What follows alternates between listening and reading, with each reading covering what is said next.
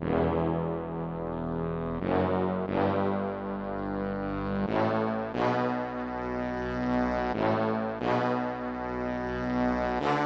going on? We have Todd McShay today on the Russillo podcast at The Ringer. And because McShay's here, well, because anybody who stops by, I want to let everybody know that we are brought to you by Belvedere.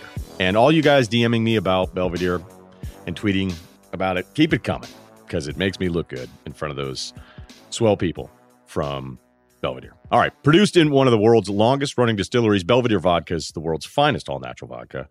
Part of a 600-year Polish vodka-making tradition, Belvedere is made with 100% Polska rye, pure water, and no additives. I tell you what, if you want to send us a video of you rehearsing that and memorizing that intro, our pre-roll here, we will send you a t-shirt. We don't have any Russillo t-shirts yet, but if not, maybe we'll send you like one Shining Pod one. I know a guy. Nice. So there you go. Because some of you kids are just wild out there. So that's the Belvedere read. So check it out. Belvedere, Belvedere, Belvedere.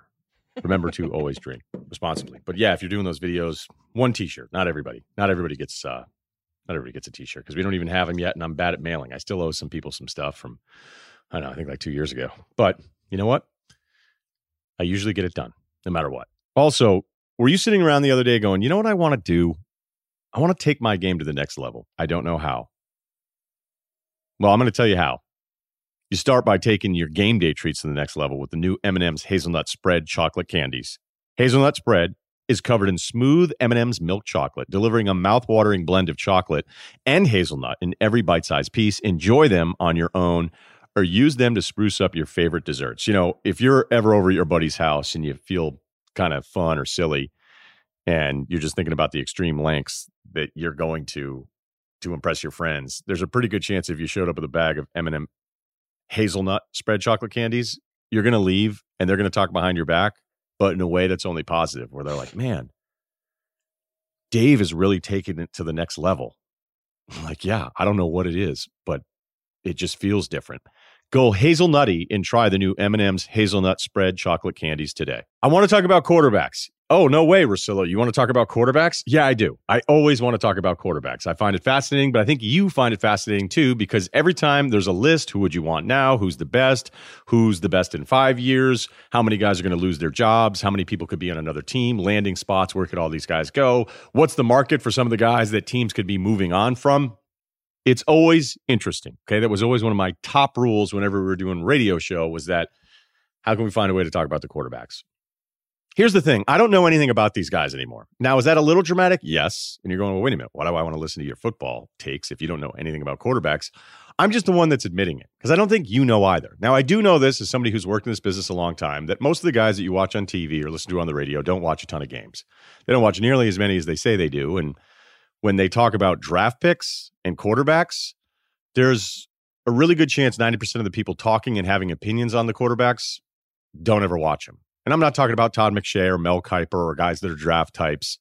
I know those guys watch them, and I know some people are super into college football. But here's what I'm going to tell you, is that your radio talk show host or your late night TV guy or your debate desk guy, that guy's not sitting around on a Saturday at noon Eastern or 9 a.m. Western time zone. That'd be Pacific now that I'm out here, PT. He's not watching Duke kick off and Daniel Jones at 9 a.m. on Saturday. He just isn't. Okay, there's a few guys that are really into gambling that are doing it. They're going to tell you they watched him after the fact. But I know that they didn't, because I've worked with all of these guys. And I remember I got into trouble once because there was one guy at ESPN that said something so ridiculous one time, where he said he'd seen every one of Chris Paul's games, including his college games at Wake. And then he was about to intro his Chris Paul take. And I said, well, that's just not true. I brought it up on the air. I was scolded, and I go, well, you know, it's just such a ridiculous thing to say, that you've watched every single Chris Paul game, and he's been in the NBA for like 7 or 8 years by the time the guy had said it. And his producer was super condescending and was really nasty about it. And then like a couple months later, he realized, you know, I really shouldn't have talked to you that way. I was like, yeah, you shouldn't have, because I was right. But that was always my point, is that I tried to, even though it's cool to say, hey, I've watched everything, I just know how much I watch, and I watch a ton, and I wasn't exactly breaking down Daniel Jones left and right, knowing what to make of him. And now we have this massive game for him, his first game, and now everybody that was crushing Daniel Jones, let's face it, Like, we are very malleable when it comes to this kind of stuff where it's like, well, man, I really went hard on him and the Giants in April and I said it was a joke. So let me try to pull back on this a little bit. But then it's like, wait a minute, are you supposed to pull back because Daniel Jones had a great first game against Tampa Bay? Haven't we done this before? So that would be my general thing is, first of all, don't take any of us that seriously, I guess, except for me. And, I've had teams on the NBA side call me to complain about other people that are opinion people in the business. And I go, hey, I can guarantee you, like, that guy wasn't watching the Trailblazers game on Tuesday at 10 o'clock Eastern. He wasn't. You know what I mean? That's just the job. Hey, this is happening. Here's the story. What's your take on it? Boom. Done. Nice tie. Sit there.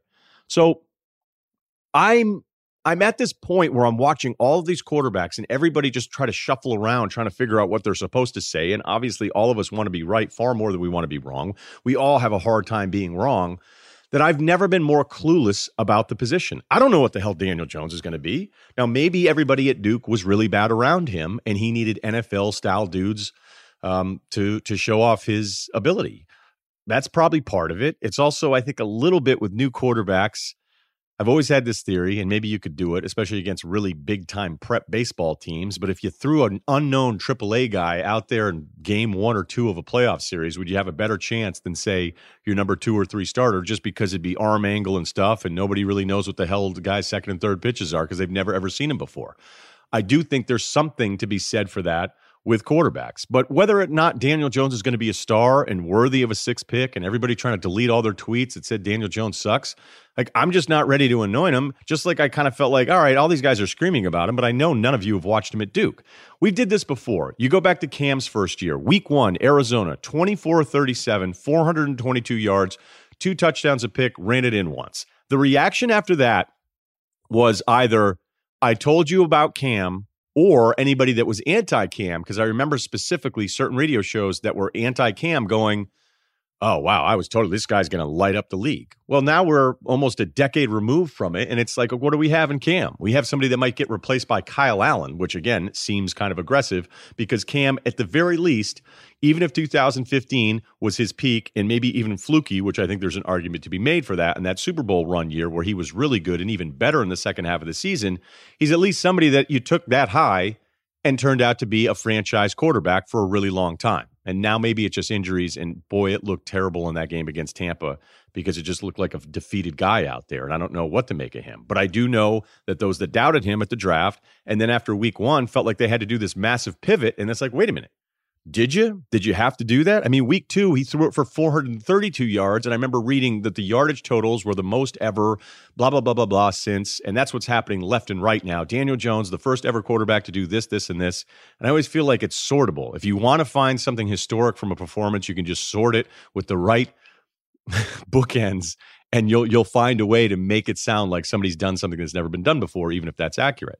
2015, Jameis Winston. What do we make of this guy? Well, we know he's not a great athlete coming out of Florida State. We know that he's a little loose with the football, but then he starts putting up some big yardage numbers, and he actually made the Pro Bowl his rookie year. Now, again, you know how I feel about Pro Bowl quarterbacks. 11 quarterbacks technically were Pro Bowl quarterbacks in 2015. So next time one of your buddies is like, dude, whatever, Nick Foles made a Pro Bowl. You know, Nick Foles made the Pro Bowl with Philly the first time he was there. People forget that. You know why? Because it's easy to forget, and you should have forgotten it. So Jameis in 2015, like, putting up some big numbers, throwing the ball to the other side a little bit too much. All right, 7 coordinators later, he's still the same freaking guy. So that one kind of, I think, nail on the head a little bit, where Mariota was the guy behind him going, I don't really know. I watched all those Oregon games. I loved what he did in college. I loved how they talked about how smart he was in reading defenses and predicting what safeties' coverages would be. And that's why when he was in there, they're like, man, this guy's special. But I'd sit with McShay and watch I don't know if it was Huddle or whatever it was, the scout video, and he'd say, you know, the difference between Jameis and Mariota is Jameis makes more NFL throws and Mariota's making less anticipation throws. It's a read. Okay, that's where the guy is. Make that throw, and that limits him, and he's going to have to improve that. I think he's still that same guy. And it's, you know, these are 2 quarterbacks, by the way. My rule, the NFL tells you what they think of you. When 2 teams say, yeah, we'll just pay you that $20 million for that 1 year so we don't have to give you an extension with all sorts of bonus money, that means they're as skeptical of their own quarterbacks as the rest of us are from the outside. How about RG3 in 2012? Rookie of the year, deserved it. Went up against that, hey, I think Luck is going to be really good, but what is RG3 in this Heisman-type offense that's incredible? Like, what is he going to be as a pro? And it all kind of worked. But you know what? 3,200 yards, 20 touchdowns. That would have been 21st in touchdowns and yards in 2018. Just 6 years later, those numbers aren't even that impressive anymore. And again, that's a lot of the offensive changes that we've seen in the league and the rules. But he was rookie of the year, and it looked like Washington finally had their franchise quarterback. He couldn't keep himself healthy. He blamed the offense, which was ridiculous because the Haloti Ngata shot was on RG3. It wasn't offensive designs there. And then, look, he's a blip, and it never happened. So we have, Baker last year getting ready to take Cleveland to the Super Bowl? I know Baker and Kyler Murray, as I've said, those guys would have been mid-round picks 5 to 10 years ago, okay? But now I'm supposed to think Baker off of last year was ready to go to the Super Bowl, but I'm also not ready to crush the guy because I still think he's really talented. I don't know what to make of Kyler Murray. Again, I would have written him off 5 or 10 years ago, but now I have to have more of an open mind because of some of the things we've already seen. So as I watch every single week, I'm lost on Saturdays thinking, is this guy going to be good? Like, I don't know. Somebody asked me about Mason Rudolph the other day, and I go, normally I'd say no shot. Oklahoma State, weird system, not even going Brandon Weeden. And I'm not telling you he looked good against San Francisco, but it's his first game he's really ever played in. So I can't really write him off. But now I'm having an open mind, not because of me becoming more mature or accepting. It's because of just straight confusion. Hell, Sam Darnold last year against Detroit. Okay, boom, the Jets all set. I did a poll the other day on Twitter. Who would you rather have, Daniel Jones or Sam Darnold? 60% of you, over 30 million votes, I think, went with Daniel Jones, which I knew was going to happen. Lamar looks better, but are we ready to do this and say he was actually really good last year and now he's awesome? The production's incredible. Is it the competition? Is it somebody figuring him out? Did Kansas City figure him out a little bit with some of that coverage? I don't know. I'm confused on that one. I think I know Deshaun Watson's going to be really good because he makes plays that other guys just can't make. And there's just something there with Deshaun where I feel like I think I know more with him. Josh Allen, I think it's going to end up being disappointing. I just do. And I could be wrong. Jimmy Garoppolo, I don't know. Cam, we've been over. Like all of a sudden, even though I liked watching Gardner Minshew in those late Washington State games and seeing what he did at Oregon, especially in that first half, and going, man, there's something here with this guy. He went in the 6th round. So am I supposed to have an open mind about Minshew? And does that mean I have to have an open mind about Luke Falk after decades of Mike Leach players never working out? Because never forget, Tim Couch was the original Mike Leach bust. He was the guy that looked the part, Kentucky, but at that point, nobody really knew that the air raid didn't translate to the NFL. And you're like, how does this guy go number 1? And it's not even close to happening. And then it was like, oh, let's go back and look what happened to a Mike Leach guy. But now it's different. Now it's going to work in Jacksonville. Brissett, I don't know. I know Chris Long loves him. Trubisky, I think I know. And I don't want to hear about that game against the Redskins. But the overriding point on all this stuff, I mean, even Kyle Allen, like now Carolina's psyched and it's fixed because they won one game with this guy. We're seeing unprecedented intro production from quarterbacks that we've never, ever seen before. But it's not just because everybody's better or more prepared, because those things could be true. I just find it more confusing than it's ever been before. And as I watch guys on Saturday, guys that I normally would dismiss unless they were the far extremes. Like when I watched Luck in person numerous times and on TV, I went, it all makes sense. And when I watched Terrell Pryor on the sideline, I'll never forget being at the Wisconsin game. It was the second time I'd seen him in person. And Van Pelt turns to me after like 1 3rd and 7 and goes, oh my God, like this isn't going to work. And I go, yeah, that's what I've been telling you. Like you can see it. I still think I can figure out the extremes at the position. But man, it is brutal for me to decipher guys I normally would write off versus guys that I would think were going to be locks at the position. And as we know, there's no such thing as a lock at quarterback.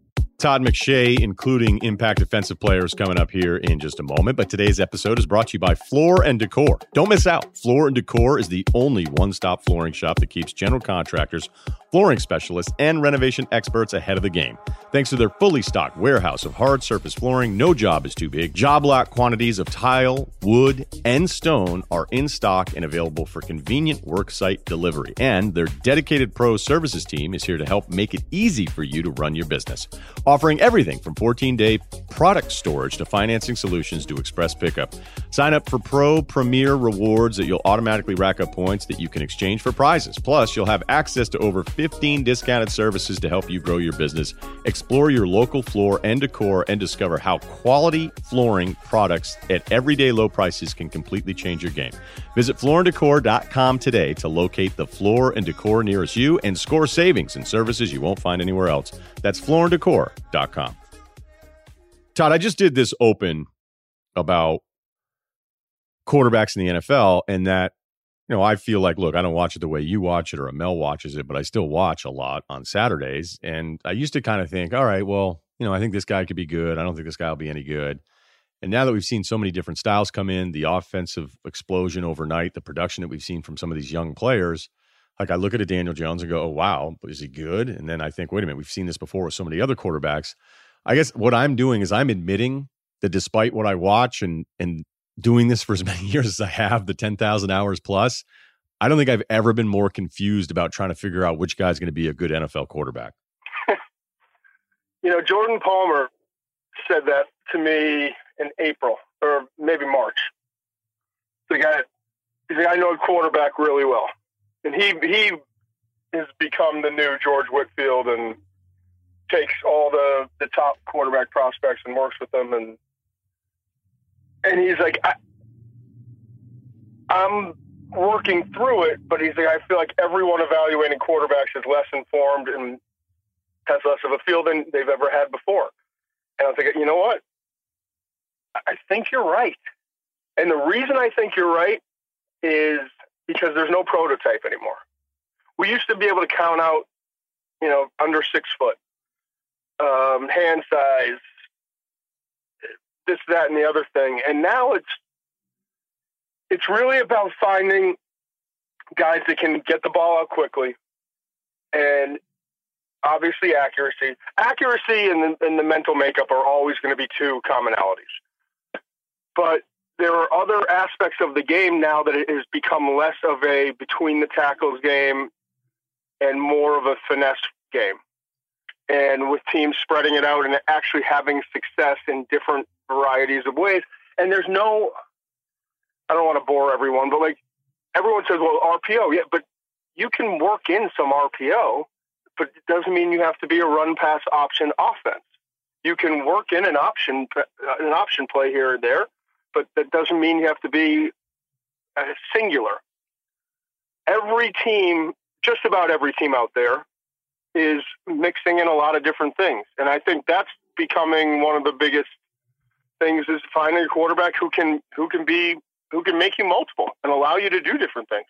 And they don't always look like Tom Brady or Peyton Manning or Eli Manning but the problem is you also go back and you look at the history of like the NFL and the Super Bowl winners, and they're all 6'3" to 6'5", 220 to 250. I think it's going to change, and I think those that are hung up on it are going to be behind the times. But really, I mean, we got Russell and Drew Brees, right? Those are the two, and everybody else kind of fits in that same mold. So I think the game is changing. I think it's changing quickly, and I think if you don't adapt, that you're going to wind up being several steps behind. So, I mean, you were leaving Baker and Kyler out as the smaller guys only because it's not known yet, right? Where the other two guys are known. Right. We have no sample size, really. Yeah, exactly. Okay, so have you watched Kyler all in the pros? I know you're traveling for the Saturday college stuff. Have you got to watch him yet? Yeah, I think he's been up and down. From what I've seen, he's been up and down. I mean, there are times where he looks really confident and quick and knows where he's going with the ball, and he's effective. And there are times where, I think he needs some developing still to do. And I think Baker, as great as he was last year, I think everyone has spent the offseason trying to figure out how to deal with Baker, and Baker spent the offseason dealing with his brand. Not that he wasn't working. I don't, take that wherever you want. I actually don't care. Easy, cowherd. No, but I'm just saying, I think my guess is I love Baker. I really do. I've always loved Baker. I think it's very easy to get caught in the trap of had a really great rookie season, got all these weapons coming in, got all this talent coming in. And I think everyone in the league now is like, how are we going to shut this dude down?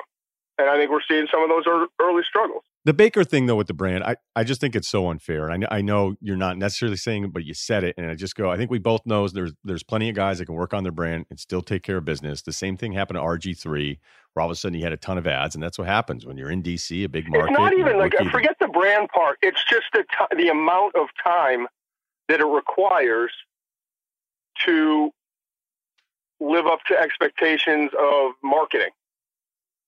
You know how it is. I mean, you're getting marketed all the time.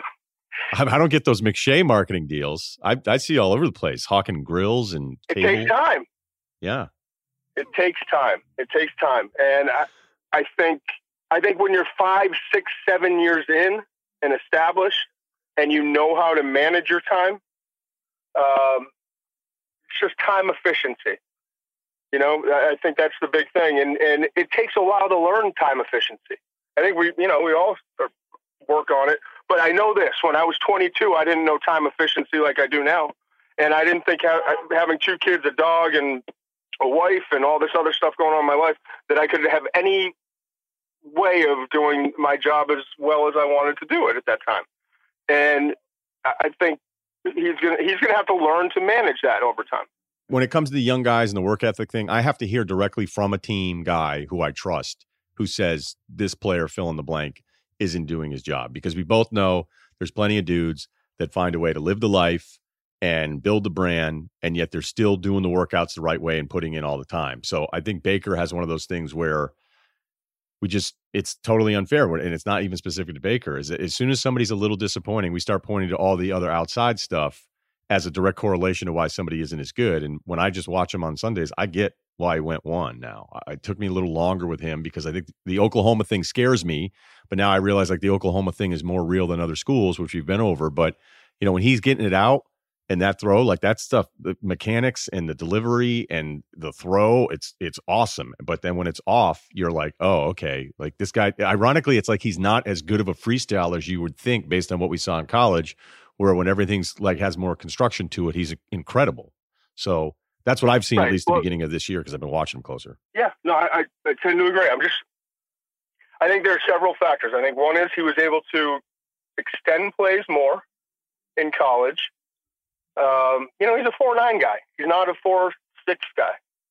And so that element of the game is not as much there. It's still there. He has a great feel. He's quicker than fast and all that. But I think there's something too, if you're a defensive coordinator, especially in that division, who's the guy you want to figure out this offseason? Who's the guy you're spending a little extra time in? It's 9 o'clock at night. You want to go home. You haven't seen your kids. You're pissed off. You got all this stuff going on. But like, I got to figure out this guy because all I see is Baker, right? There's something to that. And I think he's going to now have to, it's just a chess match. He's going to now have to go back and figure out, all right, what are they doing to me? What are they trying to throw at me that's working on the defensive side? And what can I do to counter that? And I'm not bashing him. At all. I told you, I really like Baker. I'm just saying this league has a funny way of making a superstar into a very average player at that position if everyone's focusing on trying to shut you down. Because everyone has weaknesses, except maybe Brady and Aaron Rodgers. So I know that this could turn into, I don't know if this would be, and I'm not doing this as like the jerky thing, like Jamarcus Russell. Ooh, you're so stupid at this. You know, look, it's not because we're friends. I understand the process of it more. By the way, did I tell you that I was out with the LSU guys recently and they told me Jamarcus stopped by and he threw it 60. He hit the goalpost. He hit the crossbar from 60 yards out on his first throw. Of course he did. Probably on his knees. They were like, you can't hit that again. Like the younger dudes are messing with him and Jamarcus is like, all right, first throw hits it. Doink. And what a jerk. The guys on the staff were like, he's still the most amazing thrower of the football we've ever seen in our life. So, okay, the Daniel Jones thing. So everybody's going to want to talk to you now about Daniel Jones because you thought it was a mistake on draft night to take him 6th. But listen, I've missed on so many guys. I've hit on so many guys.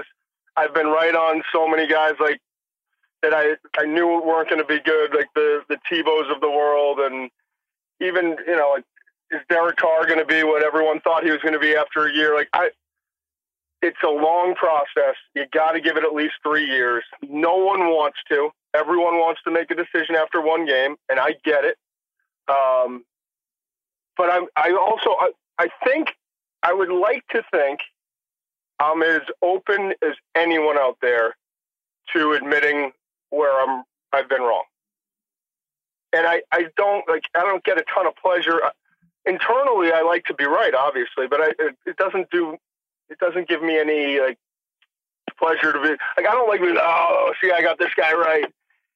And I understand that I take the beating when I'm wrong, and I've been wrong plenty of times. You know what? I may be way off, but I thought coming into it, he was more in that like Clausen, Quinn type of range where if he was put in a situation to be a backup, he could be a really good backup and maybe develop into a starter. But he's played at a far more advanced level than I expected. And if he continues to, I'll eat it for the rest of his career. So I watch Minshew a lot because, you know, they're always on in that window. And I'm not going to tell you this isn't surprising, because it is still surprising that you see a guy be that seamless about it. And I was reading an interview with DiFilippo. That's John DiFilippo, who's one of the offensive coaches, the OC down there. And he said something that I thought was really fascinating, but also at the same time really disappointing, when they were like, hey, when did you know like Gardner kind of had this it factor, right? Now, right now he's got the it factor. He's wearing the throwback jean shorts and the whole deal. And we'll see if there's a correction on him, because I always feel like with a lot of these guys, especially more of the dual threat guys, but like I've always felt like there's sort of this correction that the league does on some of these QBs.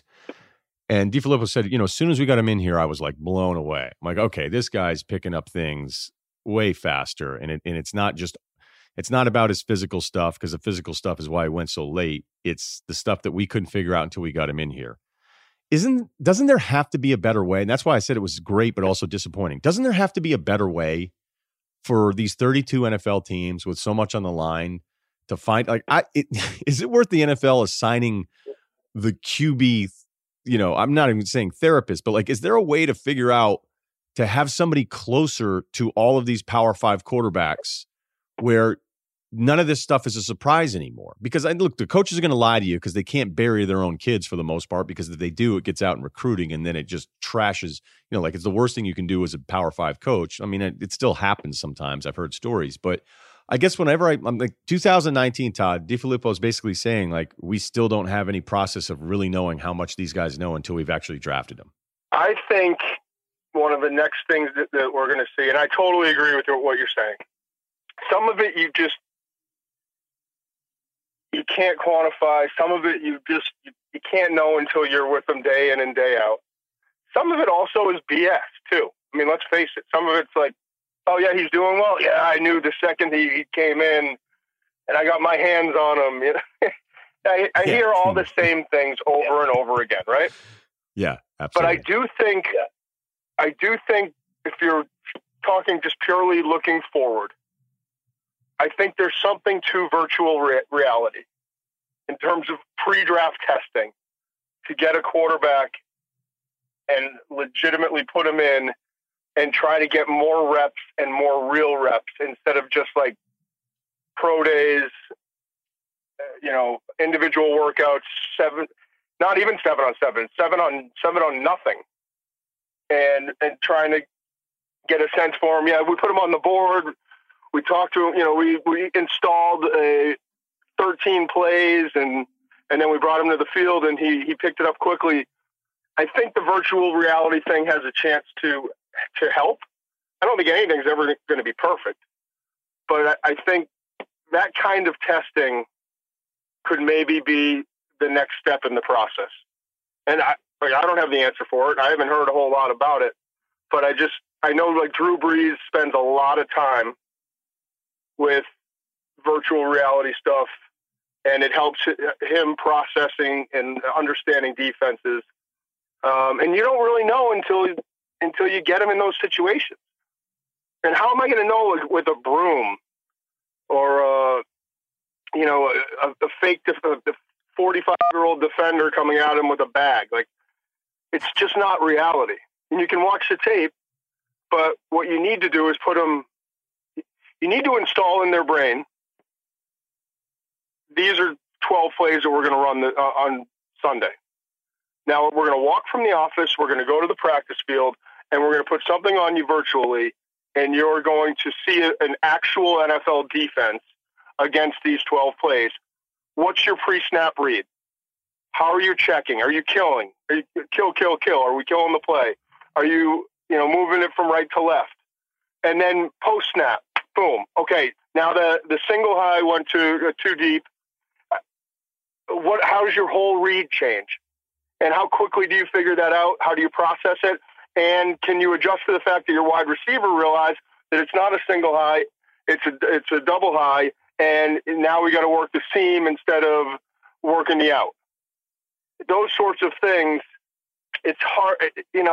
These pro days look so cute and they're great for TV, and the combine's good for all that stuff. But part of the reason the quarterback position is so difficult is teams want to do certain things and they need to know mentally what you are.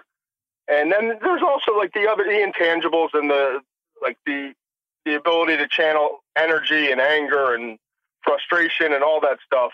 But I think apples to apples, that might be the closest way we could get to improving the quarterback evaluation process. So in your latest mock or your rankings, and look, this isn't even team assigned, and I know you do the one right after the draft that we talk about how much you hate, but you have 2-1, and I've watched probably about as much Tua as I can, other than some of those non-conference that are blowouts. But then I still find myself going back to it because I love watching him. I love watching those receivers. I mean, you have Judy 2, you have Ruggs 10, and that doesn't even. I mean, Waddle's nuts, Smith is nuts. I mean, it's just nuts. This receiving core and the depth. And I know, whenever anybody says, "Well, I don't like him because the injury thing," like that, I can't predict. You can't predict it. No one can predict what it is unless there's like a real problem there. But Sam Darnold was the most durable quarterback ever coming out, and he just got mono. I mean, exactly. Perfect. But when I watch Tua, I'm going to let myself, despite all the confusion I've just admitted to, I'm going to let myself go ahead and say, I'd be surprised if he's not a really good quarterback in the NFL. I just, watching it into his second year and seeing what he does, I really think he is that special. And obviously I agree with you having him one. Yeah, I think so too, man. He's got I always talk to you like I'm talking to you on the phone, but I'll just be real. There's a little, I don't want to say diva, but a little like entitlement there because he's the Bama guy and he's got every weapon you can possibly have. He's got every outlet you could ever possibly have as a quarterback. Like, you can't be in a better situation than the situation that Tua has been in, right? No doubt. But there are very few quarterbacks that I've ever watched that throw the ball more naturally, with anticipation, know how to layer it in, touch throws, when to drive it. He doesn't have a big arm. Like, maybe Drew Brees at best, somewhere in that neighborhood. But the ball's out on. He reminds me a lot of Drew Brees. No, but you just said drive the ball. Like, that's what I see. Like when there's that slant, and granted, some of the stuff they're running with these guys, like their guys are beating coverage on slants left and right. But the way he is on top of the throw, there's just something there. And, Pollock definitely got in my head a little bit. And that the way he plays with defensive backs with his eyes and his shoulders is really incredible for a kid this young to already have those tricks down. It's incredible. It's incredible. Like that, I mean, it'll always be his signature throw, that touchdown to win the national championship. But how quickly he came off, he knew he was going left down the rail. But to hang on to that safety that long in that moment, as a freshman in the national championship game with everything on the line, you know, like all you want to do is see the receiver as a quarterback. It is it's your kryptonite. Is you just want to see it. You want to see the quarterback. You want to, the receiver. You want to trust that. For him to hang on that long and then, boom, to come off it and put the ball where he did, just to make sure that safety was not involved in that throw. And he makes a throw or a decision like that every game. where you're just like, wow, this guy's a different level. But honestly, it goes back to accuracy for me. And I think he's the most accurate quarterback in the country. Now, Trevor Lawrence is better. He's got more going for him. But I don't know that I've seen a more accurate quarterback in several years than Tua. How many quarterbacks then could go in this class? In the first round? Yeah. Right. Not I wasn't going to do seventh rounders to you right now. You don't want to grind through. Tua, obviously. I think Jacob Eason is going to be in the mix. Justin Herbert will be. They both have, they're not there yet. And that's going to be the frustrating part. But Herbert has the big arm and he's mobile. I think Jacob Eason is developing into a quarterback, not just a slinger, but I want to see more of it. He was awesome against BYU. He was 18 of 20 in the first half. And BYU was, I was at the game. BYU was rushing 3, dropping 8, making him throw into tight windows, different zone looks. And I'm not saying they're great, but they were throwing different things at him, and he was patient, understood what to look for, and was really good. Jake Fromm, the guy who took Eason's job at Georgia, he has a fraction of the tools that Eason or Herbert have. But there's something about that dude. Like, even you go back and you watch the 2 losses at the end of the year against Bama and then Texas in the bowl game. I studied both those games. There were at least 5 throws that were drops in both of those games where they were like the perfect throws. And all of a sudden, you look at the percentages and the numbers and what the results could have been. And I don't know. He reminds me, like, I work with Ryen. Greasy was in the league for 13 years, I think it was. And he basically, he was a walk-on. Nobody thought he was any good, and gets in the league and it bounced around to a bunch of different places. He didn't have the big arm. He didn't have the mobility, none of that stuff, but he just kind of got it and showed up in big moments. And I think I think Fromm's got a chance to be like him. So those are the 4 guys that I think, I don't know if Fromm's going to be a first-round pick or not. We'll see. But those are the 4 guys that I like, but really all for different reasons. Okay, you didn't mention Joe Burrow at LSU. He's playing his ass off.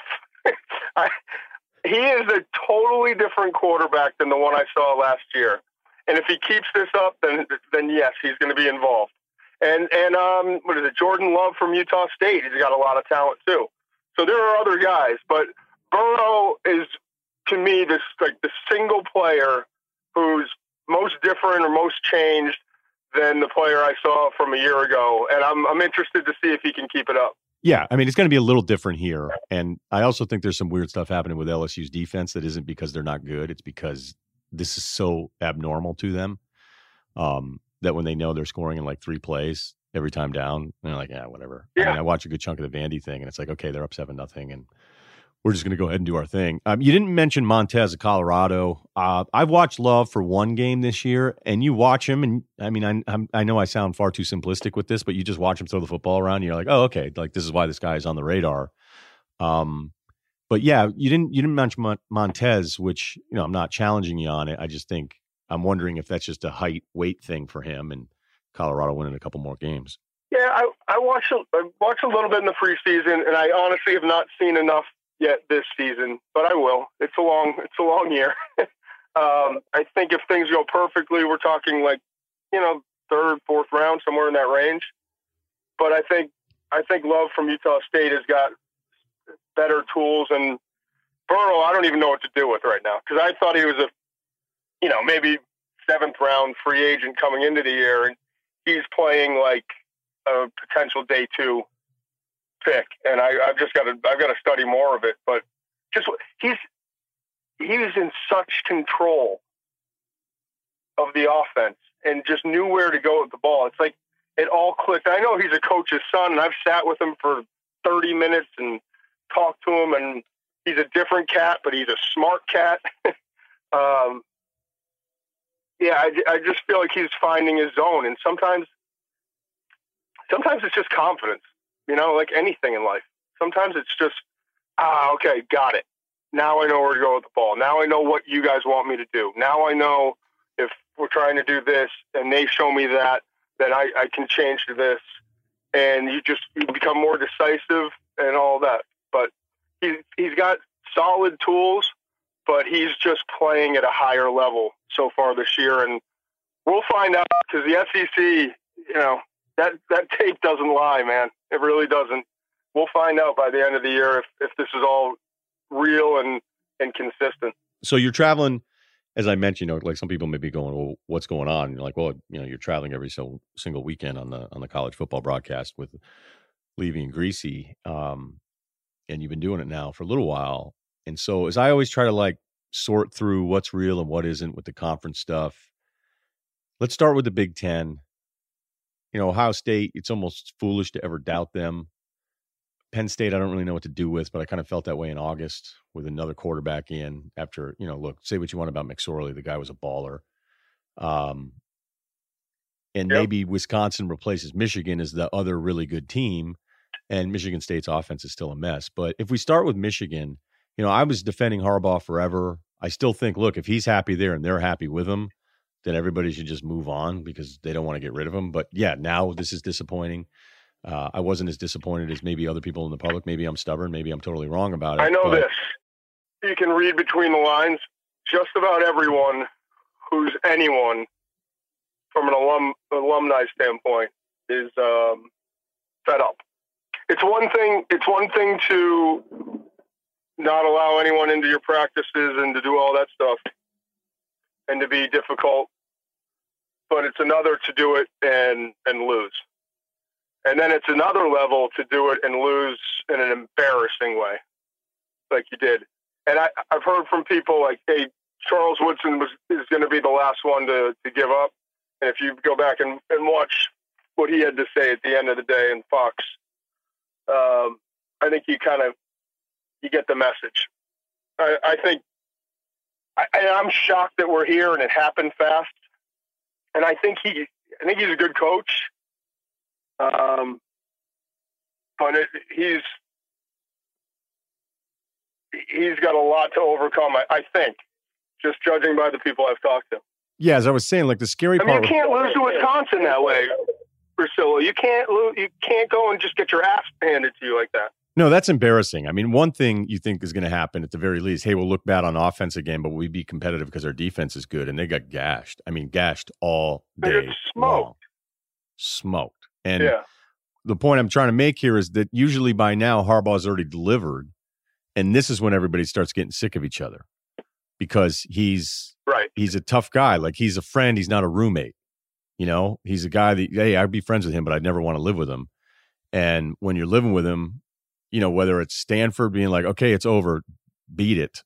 And I'd have a beer with him. I don't know. I'd be friends with him. I'd have a beer with him. Yeah, the friend thing might even be tough, but you know what I mean? I think there's a difference. Yeah, I felt like the arguments against him for a while were just too much, and now I'm having a hard time defending this because I would have never thought it would have been going in this kind of direction based on where he was in year 2 and year 3 and flirting with the playoff and even flirting with it a little bit. But after that Wisconsin game, you just sit there and be like, wait a minute, now you guys are going to suck on defense too? And there's some people that think that Ohio State, when what they did to them last year, that now people have been able to figure out how to game plan against their defense on top of Patterson being a disappointment and getting benched when, look, stop having a million penalties, stop turning the football over, and maybe this defense figures itself out. But they could win every single game. They're probably going to be 5-1. They can win every single game up in Ohio State again. If they get smoked by them, no one's going to care. Yeah, and I mean, I love Don Brown, the defensive coordinator. They play a little too much man-to-man. They've got to adjust it. Offensively, the reason Harbaugh came in was quarterbacks and his system, and they've completely scrapped the system, and they're getting and Shade wasn't a good fit, and they're getting McCaffrey killed now.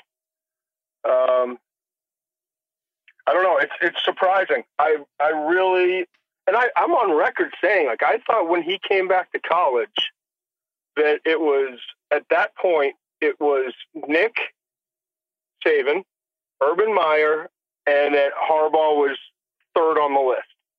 At that point, it was, what, 4 or 5 years ago? The other thing is, with all the recruiting hype and the trips to Europe and the sleeping at kickers' houses and all the other crazy stuff he's done, where's all the talent? I don't see it. I see in the receivers, and their linebackers, and some of those guys have been really good. I don't know. I get the sense that this could be the last year. It wouldn't shock me if he tried to bail out. Really? Yeah. I feel like you know more than you're telling me. No, not necessarily. I've told you basically everything I know. It just wouldn't shock me if he wound up trying to get out before the fire. But honest to God, I don't know that. I just watching the press conference the other day, like how he was just like, and I know, like, after a loss like that, no one's going to look good. He just looked like he was checked out mentally. I'm sure he can't believe it. I mean, I can't believe it. You can't believe it. I mean, think about him. I mean, he's a dude looking in the mirror saying, who's got better than us? And there's a stun factor. Okay, so I don't want to just do Michigan here. You did that USC Stanford game, which at the time we didn't realize, like, Stanford has major problems. I mean, to think of all the things that Stanford could be bad at, blocking people would never be on the list, and they can't block anybody. I mean, they were terrible against Oregon again, too, even though that score wasn't that bad. But when I watch all these Pac-12 games in general, and I know, if we do the playoff thing, we start going, okay, you got to worry about Texas, Oklahoma that are better than your Pac-12 team, maybe 2 SEC teams. Who the hell's beating Clemson? Because the ACC is a disaster.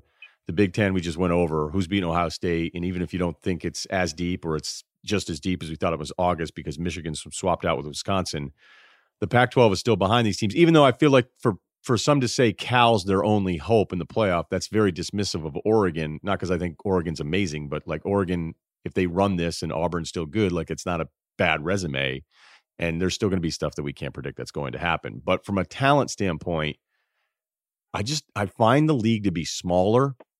I don't think the quarterback depth is there the way it's been in the past, and I like this conference so much, but I'm having a harder time defending it. Yeah, it's tough because I really liked Keaton Slovis after that Stanford game. And obviously the injury, and then Stanford goes and has done what it's done and got worked by UCF. So it's hard to, it's early in the season, and all this stuff. And I find myself every single year trying to remind myself, you got to put everything in perspective. You really do. And we all, not to be cliche, but we all do this same stuff, man. Every year, like, we want answers. So it's Clemson, it's Alabama. It's like some crazy stuff's going to happen, and let's just let it play out. But nobody wants to. Everyone wants to try to get the answer right now. I think USC is better than people think. Okay? I think physically up front, they are more aggressive and tough than they've been in years, and it's good to see. I think they have some weapons, but it's not elite USC weapons.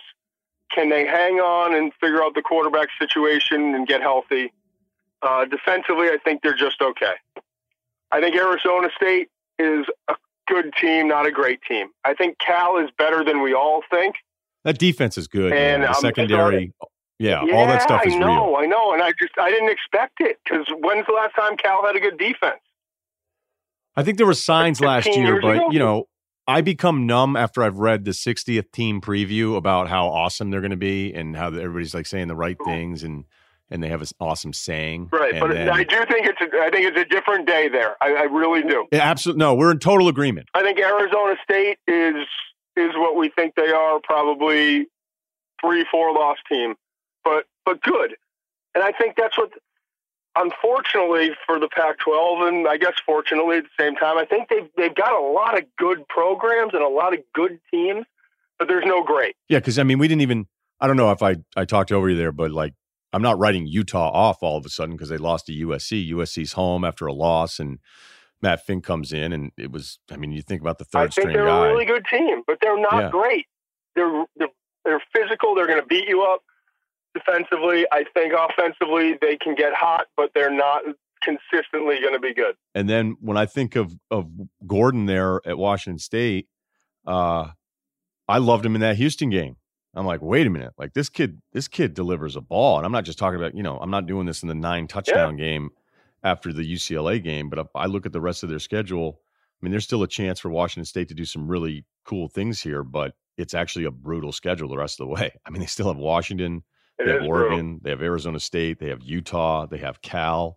I mean, even Colorado at home is not some – like Colorado at home, even if you're at home there with Colorado and some of the talent they have, I mean, think about the win they just pulled off, missing 2 of their best players. So you're right. It's a deeper conference, but nobody cares. Like nobody cares about it anymore if you don't have that headliner. But I still think before we're even in October, it's ridiculous to write off the entire conference because, I mean, who thought Ohio State was going to lose to Purdue?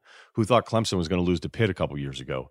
Oklahoma is always good for, and I don't even mean that specific, like nasty to Oklahoma, but whenever anybody like shows me, FPI says that 87% run the table and all this shit, and I just go, whatever, man. Like I don't care. Like we're not gonna have 4 12-0 teams at the end of this. So saying Cal's the Pac-12's only hope to me is dismissive of a lot of things in history that we see every single year. How many times have we seen the 13% come in?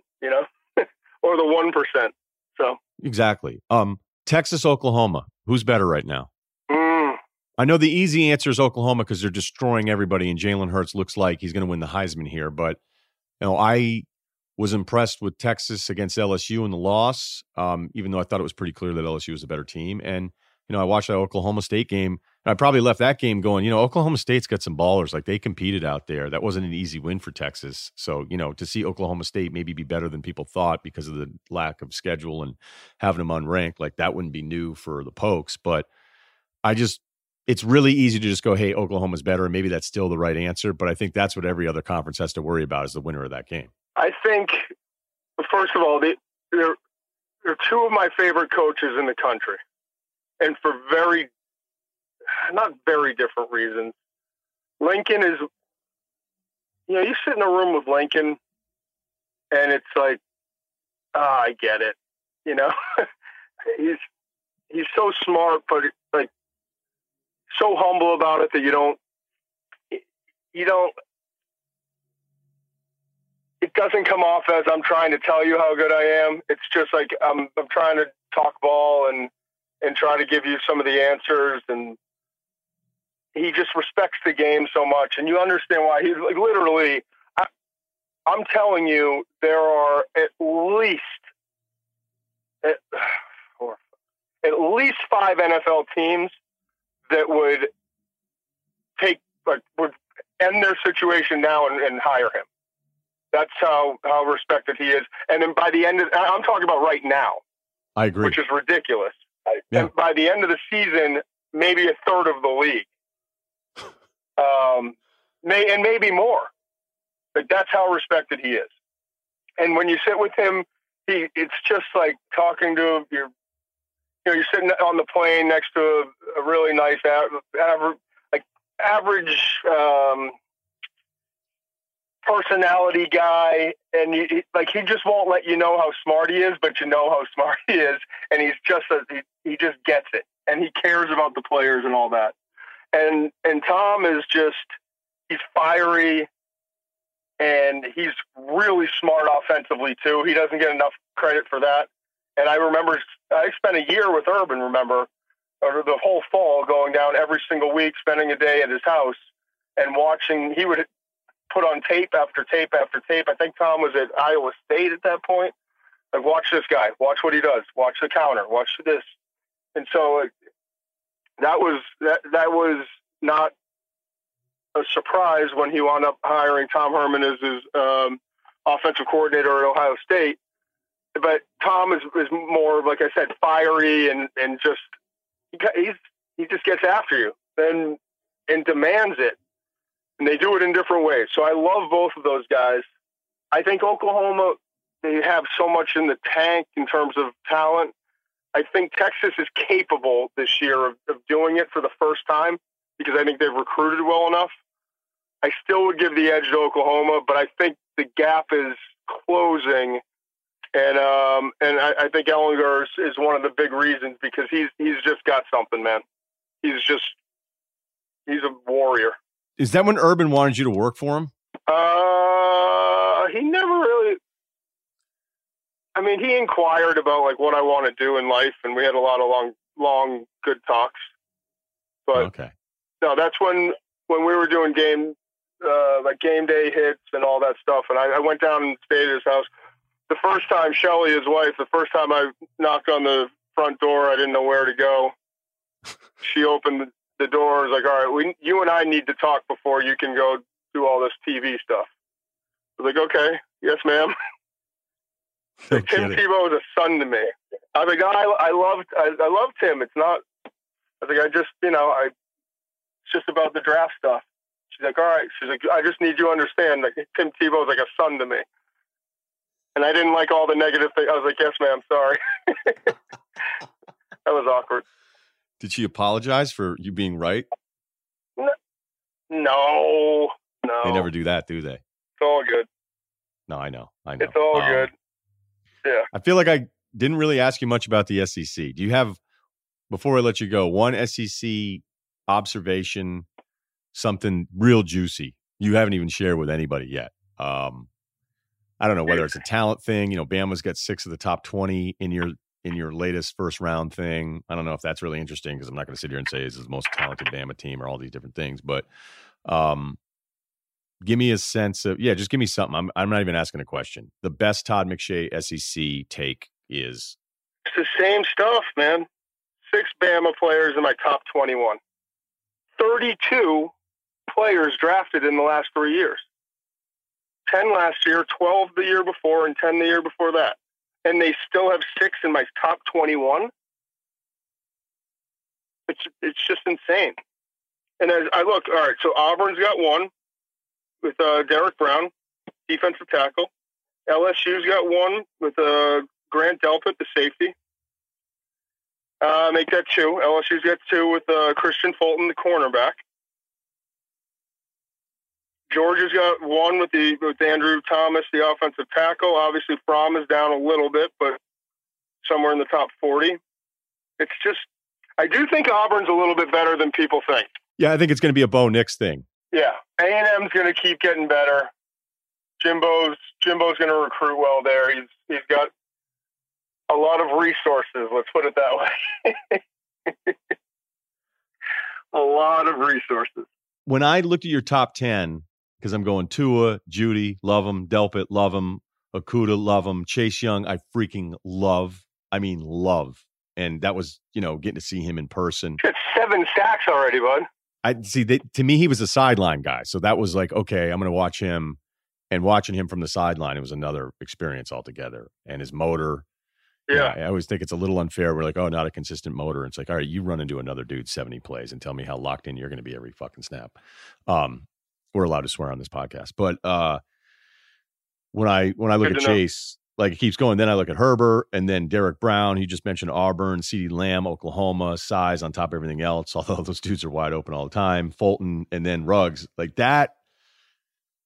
This top 10, it feels at least, and maybe it's too early to say this, but this top 10 looks stacked for next year. It's really good.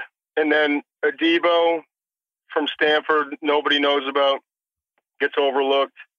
I'm just looking at that's the kid that made Raekwon that huge Davis. play in the back of the end zone a couple years ago, right? The corner. Yes. And Adebo. I forget the game, but he like made all those plays and that one at the end. Paulson Adebo from Stanford. He's like 6'2", long arms, and former receiver, just makes plays on the ball. Jacob Eason is going to get in the mix, whether you like him or not. Raekwon Davis had some bad influences last year. It's in a better place this year. And you know what?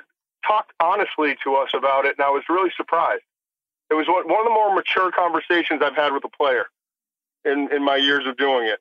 Like, I wasn't living up to who I needed to be, and my family told me. And he's like, it's one thing for a coach to tell you, but when your family tells you you're blowing it, you start to get it. And he's a freak, man. Let me let you go on this one. 5 years from now, from this class, the best defensive player in the NFL will be Chase Young.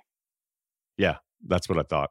I mean, I'm freely willing to admit I don't know it as well as you did, but the best bet, I think, is, you never know sometimes with some of the that would be my bet. I think he's more talented than both of the Boses just naturally, and I think he's starting to learn the hand-to-hand combat and all the things that the Boses learn to become as special as they are.